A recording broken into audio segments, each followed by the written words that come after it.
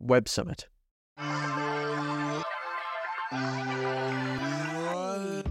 Known as one of the biggest tech conferences in the world, for some of the team I work in at Label Sessions, it's a thing they do every year.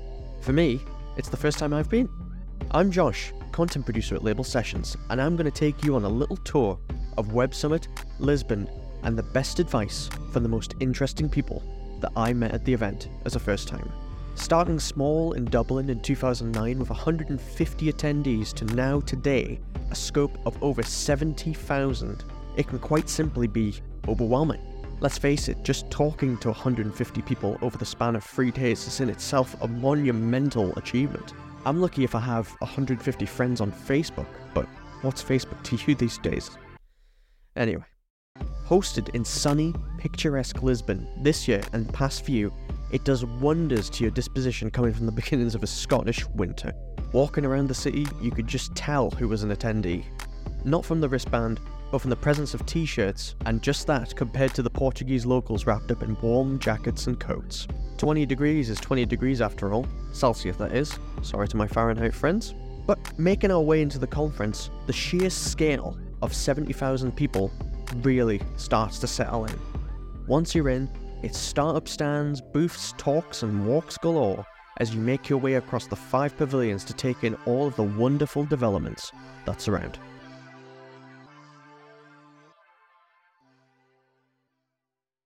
Of all the many faces in attendance, I started my day talking to Eric Everett, former CERN turned tech consultant leader about his many stories in the industry. A favourite of mine was his tale of cultivating innovation in the early days of the World Wide Web, specifically the Yellow Pages. The growth of the internet in the 90s and early 2000s was spectacular, obviously. I've always been someone very interested in using innovation and technology innovation to drive forward business. I've got a funny story in this respect. The company was called ITT Pro Media. They no longer exist, but they were publishing the Yellow Pages. And you probably know the Yellow Pages. It was, they did this in 30 countries. I had the opportunity of demonstrating or telling about the internet to the board of directors of that company. Actually, I built a mock-up of the Yellow Pages on the internet. So I built some interactive websites where an administrator could change the content and a user could just search for numbers or addresses or types of businesses. And they couldn't grasp the idea of a server and a client. No, they thought it was local. So no. The server's in Geneva.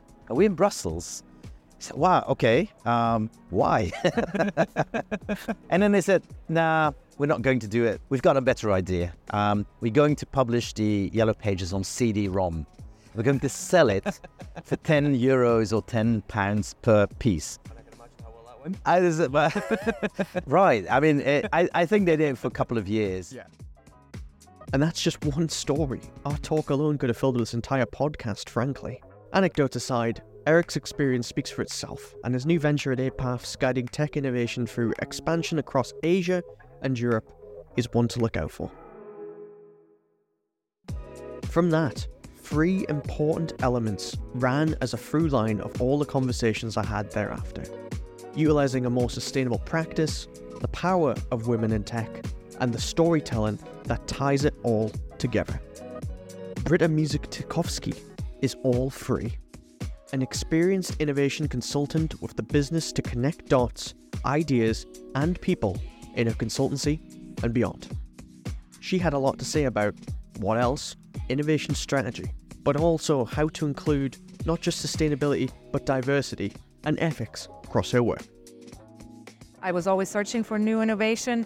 I went back to doing what I did before, like a business consultant, consulting companies on strategic business development, also with regards to technology, what kind of technology to use. Because over the past 15 years, at least I should say, I've developed a focus on sustainability, diversity, and ethics in technology. Because what I've seen too often is people develop products with technology because it's doable, not because it makes sense. I don't want to say that everybody does it, but I've seen it too often that sometimes solutions are developed because it kind of sounds cool, because it's doable, but it's not really cool. I mean, AI is one of those topics where I'm very biased of what it can do and what not. I would encourage people when they either found a business or want to create a new product, really think about what purpose they are serving and take a step back, talk to different people, get different viewpoints, because again, what is very important to me is to have technology used for good, for the good of the people, for the good of the society, and for the good of our planet. I learned also that she had the honour of speaking at Web Summit and recommended me a few talks to attend. Not just her own, of course, but most notably being GPT author. And if you recognise those 3 letters, you'll know it's an extension of the infamous chat. The idea, of course, being that the GPT model can capture the essence of human emotion and intuition in literature. As with most things AI, it's a dilemma. It's capable of generating 100,000 word novels, but are they any good? Again, as with most things AI, the start? No. It's a jumping off point, a tool, something to combat that dreaded blank page that any writer has faced at one point or another. Though personally, starting with a 6-digit word count novel as a first draft, tad overwhelming in my eye, almost going to the opposite extreme of having a blank page. Just too much to sift through. Public perception is indeed mixed, but yet again, as with most things AI, it's the possibilities. The literary sky is the limit. But turning back to those key elements from before, I rounded off my day talking to financial and sustainability expert Maureen Hennessy. She spoke to the competition in her space, how you measure the success of sustainability initiatives in your business, as well as her push to put women forward in her own startup, for C. I saw on another company different, they're not competitive, very few competitors in this space at the moment. They maybe do heat exchange boilers or something like that. What they had on their landing page was the carbon footprint that they have saved. I want to get that metric, that's a part of the change process. As I go a bit further down the road, at the moment it's just measure. The change then will come as well, and so that's what I want. I want to see that number growing every day. That's from a sustainability perspective, but also in a wider ESG perspective. There's a few pieces. So first of all, remote first. I won't be having a corporate offices. I also will be proactively selecting women above men. And that's a little controversial, but I believe in supporting women who are maybe parents who need to work different hours and not to keep the 9 to 5, 8 to 4, whatever it is. So if they need to work 7 to 8 in the morning, they need a couple of hours off, bring their kids, do whatever. Then if they need to work later in the evening, to fit around family life. That's one thing. And then the next thing is also, I believe, differently abled. And that's whether that's neurodivergent or physically differently abled. I believe I'm a very strong believer in that. And what a wonderful perspective to round out the first day, indeed. Keyword being day. There's still, of course, the night, and the larger-than-life night summit. After a much-needed rest for my soul and the soles of my feet, myself and the team headed along, and larger than life it was. Almost too large, if anything. This is where, for me, the scale of attendance at Web Summit went from awe to a slight detriment. Simply because it was just too busy. Whereas the conference centre had the space to facilitate the vast amount of people flowing, the night summit did not. And it was at capacity just an hour after opening. But luckily, we made it in. To the first area. Yes, there was a queue to queue, effectively a waiting room for a waiting room. I won't talk about this any further because, let's face it, there's very few venues in the world, never mind just Lisbon, that can handle 70,000 people plus on a given night. It's just not feasible. You don't typically rent out arenas for nightclubs. Alas, it's not all bad because queues formed the basis of a mutual icebreaker where we met Declan Crew, a data scientist for real-time energy cargo tracking company known as Vortexa. Hell of a mouthful, I know, and quite frankly his career path and story was just too fascinating to pass up. So once the dust settled on the evening, we arranged to link up again the next day for him to walk me through it for your listening pleasure. Originally I was an academic, and I mostly did research in botany while trying to create better plants for agriculture. I think academia in general is quite an insecure place to work. You don't really have permanent contracts. You're constantly like seeking out the funding. So I left academia, and then I worked in pharmaceuticals. So I worked for a small pharmaceutical startup, well, essentially trying to bring products to market. So we would try to create a business case about doing sort of burden of disease modeling. After a couple of years of that startup actually went under, unfortunately, although a lot of the team behind it went and formed another one, which is doing a lot better, and it is still going. At that point, I decided to join the Ministry of Defense as a data scientist. One of the main areas was, this was based at Porton Down, and one of the main things that Porton Down does is sort of energetics research. So doing research into improvised explosive devices and who made them, sort of crime scene investigation type things. I was there for about 3.5, 4 years. Yeah. And that was really the first time in my career where I started doing sort of management and a mentorship sort of parts of the role. And that started quite ad hoc. So I've been programming since I was a child, basically, just initially as a hobby, but that's always been a sort of a through line in my career. Like I've always been coding and I've always done engineering. And that really started to lend itself in the Ministry of Defense, because there's such a strong requirement for it. Yeah, like some of that leadership was within my core discipline, so digital forensics and that kind of thing. But then something which came completely out of left field was I was asked to take charge of radar research. And obviously with a degree in botany, it was not particularly useful for for radar. So I was kind of forced to very, very quickly develop my sort of coaching skills and my active listening skills, because really it's like, I don't know anything. I went from being someone who thought I would never want to be a manager to someone who, I can't really imagine management not being part of my role at the moment. Declan's work today is of course powerful, as data is knowledge and knowledge is power. But he was fascinating to me also as an example of how you can have a through line in your career. That one skill that sticks with you, in his case, programming. But that doesn't mean that there isn't twists and turns along the way. Knowing your strengths and being flexible and adaptable with those strengths means that you can roll with the punches. This leads me quite neatly onto our final element. That is, of course, storytelling. And its importance in not just business, but your own individual career also.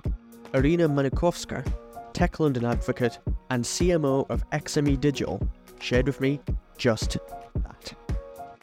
Storytelling becomes a crucial and invisible skill. I mean, it's not about for brands to make your story valuable for your customer, just like for me to be able to tell you what I'm doing for a living in a more convenient way, so you will spend less time and effort to understand just with a story or example or whatever. So that's why I think storytelling is one of the key business skills today for a lot of people and a lot of roles. So it's not only for like C-level executive who need to do leadership, but it's also for like regular employees, because it allows you to communicate with people more easier, more need.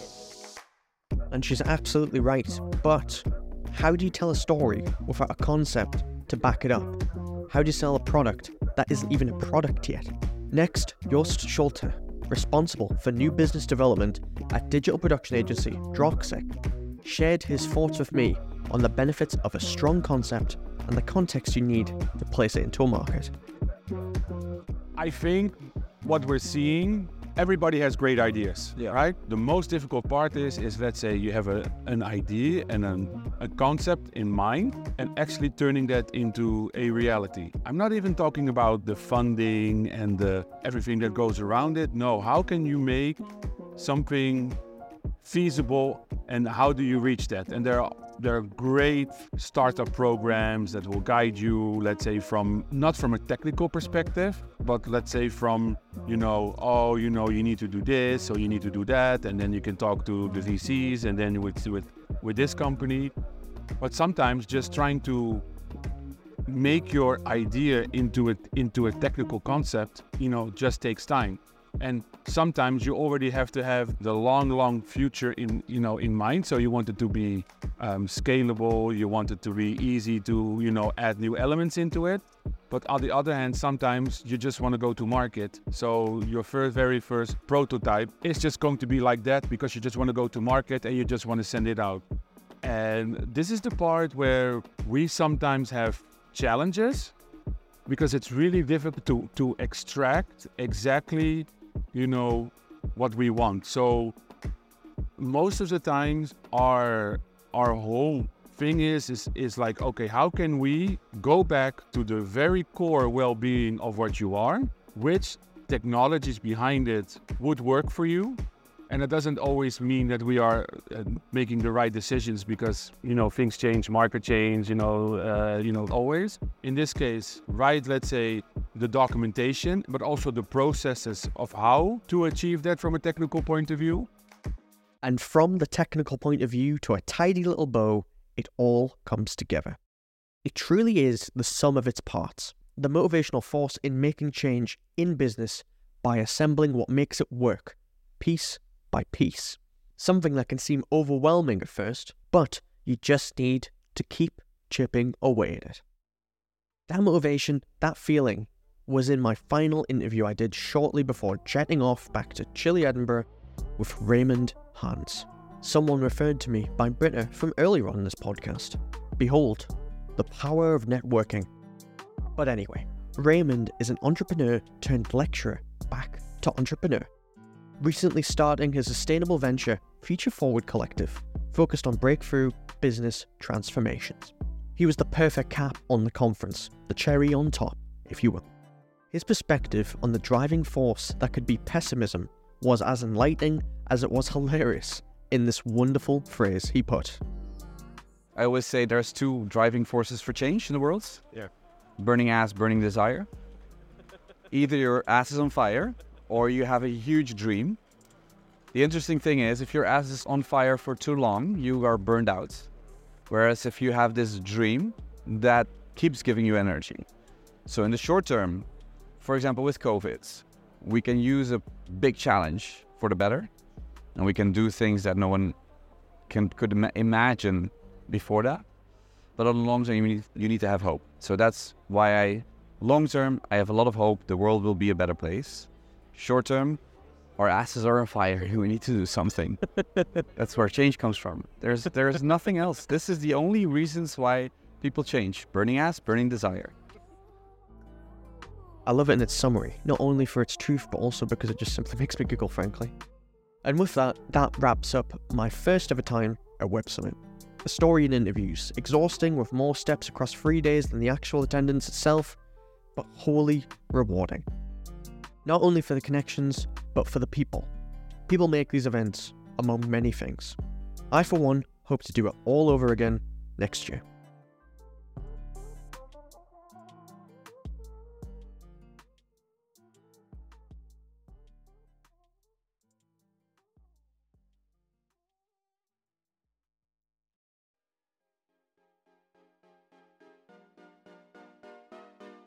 So concludes another episode of Label Sessions Presents. Be sure to follow and subscribe to the podcast no matter your platform of choice, and of course, start your journey today with us at labelsessions.com.